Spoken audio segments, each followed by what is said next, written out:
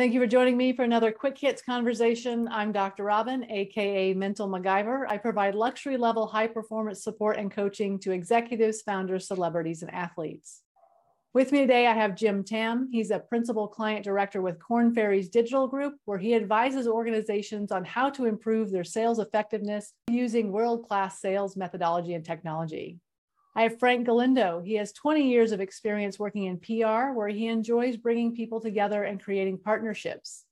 And I have Karen Loomis. She is the founder at No Moss Brands. She has 20 years as a marketing and branding professional. She's also an adjunct professor at Grand Canyon University. She is passionate about social change. The question I have today, what would cause someone to be labeled difficult? Karen, kick us off.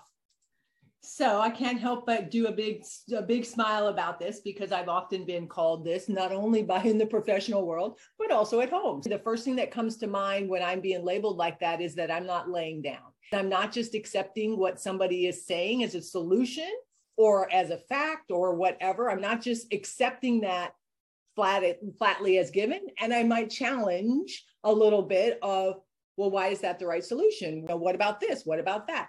And the more you do that, the person on the other side who might be labeling you as difficult, their confidence now comes into play because you're challenging what they thought was a great solution. Typically, I find that it's usually when I'm challenging somebody on their solution that tends to make people a little bit nervous.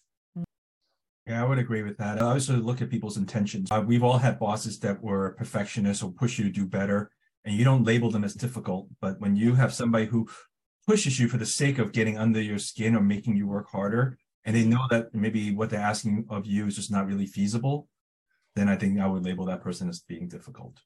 Yeah, I have to go back to what Karen originally said. I'm glad you mentioned that about not laying down, Karen, because I wouldn't say that you would want to label someone as difficult just because they're not letting you have your way, because everyone has the right to have their opinions, stand up for what they believe in and whatnot, or the way they believe something should be done or dealt with.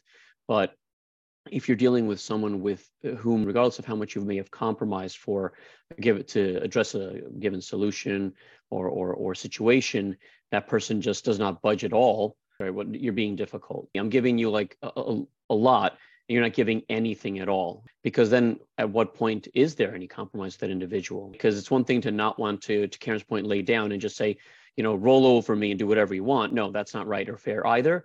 But for the person to just not even remotely begin to see your side of it and just stick to their guns without any type of compromise, to me, would cause me to say, yeah, you know what, this person's just, I can't work with this person. They're being difficult.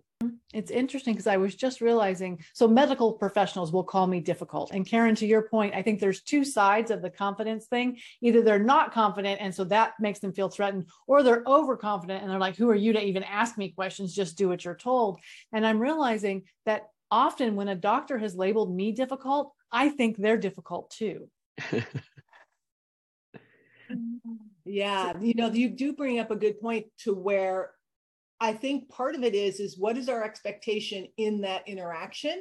Is our expectation in the interaction, especially when it comes to a medical professional, that they are the experts and we are to accept that anything they say is the way we should go with it, regardless of whether or not that might be things that are counter to our own ethical and moral values. And I think that does create that tension. But I think the normal everyday thing about being difficult is just, from my experiences, has always been about somebody else wanting to not necessarily have their way, but have it be easy. I like what Frank said about the word compromise. I do think that people label difficult because they don't budge. And a lot of times it's just because they're not realistic in what they expect. And if they are not practical, it's tough to reason with anybody like that. Being in sales, I've always thought about negotiations. It is going to be about give and take, and it's really supposed to be win-win. But if the person just wants to win all the time without seeing the other person's side, then I think I would label that person as difficult. Yeah, I'm glad you brought up the word negotiation, Jim, because as you were talking, that's the first word that popped into my head, is because in a negotiation, there has to be a give and take. It can't just be all about what one person wants and that's it. I'm glad you said that, because that adds a whole other level to it. So where's the balance between being stubborn and not being willing to negotiate, and, as Karen and I are talking about being able to say, I don't understand. Help me, teach me more. I have questions. Let's do it differently. Like, where is that balance where you don't get labeled difficult? And I think another piece to that is there a gender difference? I was going to bring that up and then I forgot. And I do think that who the people are involved in their interaction, that gender, if it's opposite genders, depending on the parties at play, that can have a big impact.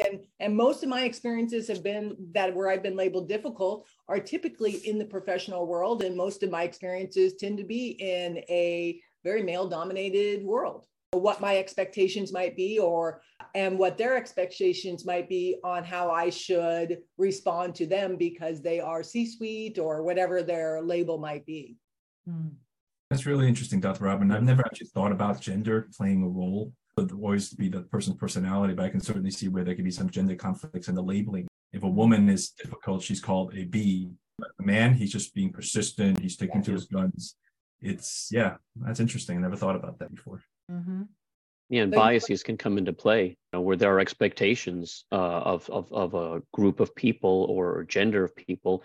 Well, they should be this way. If they're not being that way, then they're being difficult or they're just not working with me here. So that's a good point that Karen brought up with the gender.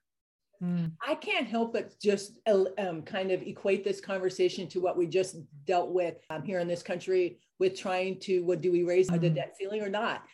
I mean, both political parties go out of their way to be extremely difficult, or at least that's what we get to see it from the media. Behind closed doors, now you've got two difficult people going at it, but now they don't have the limelight. Does that change their behavior? I think in politics it's a little different because they tend to play the long game. They're not going to give up because they want something else later on. It's never really about the issue at hand. I can't give an inch, even though I may agree with you. I can't show that I'm agreeing with you. And unfortunately, that's... What a broken system where I can't negotiate with you in good faith. Mm-hmm. I wonder is there situations where we as individuals put ourselves in that kind of situation where we feel like we can't be easy to get along with because it creates an environment where we can be taken advantage of? Is that the opposite side of difficult? Like a defense mechanism, maybe? You think, Dr. R? Yeah, where we just kind of put up a barrier and maybe something's happened to us in the past where we now going forward behave differently than we did where we were taken advantage of in a particular situation. And now maybe we go to the other extreme where nobody's ever going to push me around again. And now maybe you might lose a certain level of reason and rationale when you do that. I think in my younger days, I probably was not as easy to budge because I was too idealistic and I thought things can be perfect. As I get older and get more practical experience, you realize that sometimes it's not worth it and it's not possible. You just, pick and choose your battles. Yeah. Have you ever had a situation where you suddenly realized I'm being really difficult and unreasonable? And how did you unwind that? What did you do? Man, that's uppy. It just is. Because I mean, usually if the minute I get overly emotional about something is the minute I know I'm backing myself into a corner that I might not really want to be in. And I know it, I feel it. And it's like, dang it, you just did it to yourself.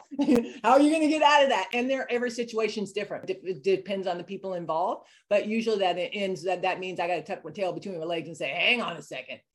Let's regroup. Hang on. Let's back up and let's all come to what is it that we all do agree on, and usually start the discussion all over again if we can. But once emotion hits it, that's when it's hard. Yeah, that's a very good point. When you start to get emotional and personal about something, that just raises the stakes. And to your question, Dr. R, in the past, it's been easier for me to go through the motion and then later on say, oh goodness, I should have done this.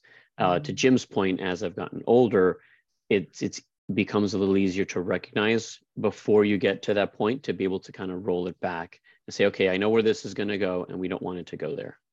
I can definitely relate to my younger days when I thought, just like in sales, like you have sales goals. And as a sales manager, you give people sales goals and then you beat them over the head because they didn't make the sales goal. And then you realize it was never achievable in the first place. But they probably said, oh, Jim's being difficult or he's just doesn't understand. And I guess later on, I tend to be a little bit more even keel about what my expectations are. Yeah. And maybe 20 years ago, I was difficult. Now I'm reasonable. I know there's definitely times where I just have to, like you said, Karen, just go, wait a minute, time out, hold on. Let me roll this back. This isn't working. So thank you so much for having this conversation with me. I hope it wasn't difficult, and I look forward to speaking to each of you again really soon.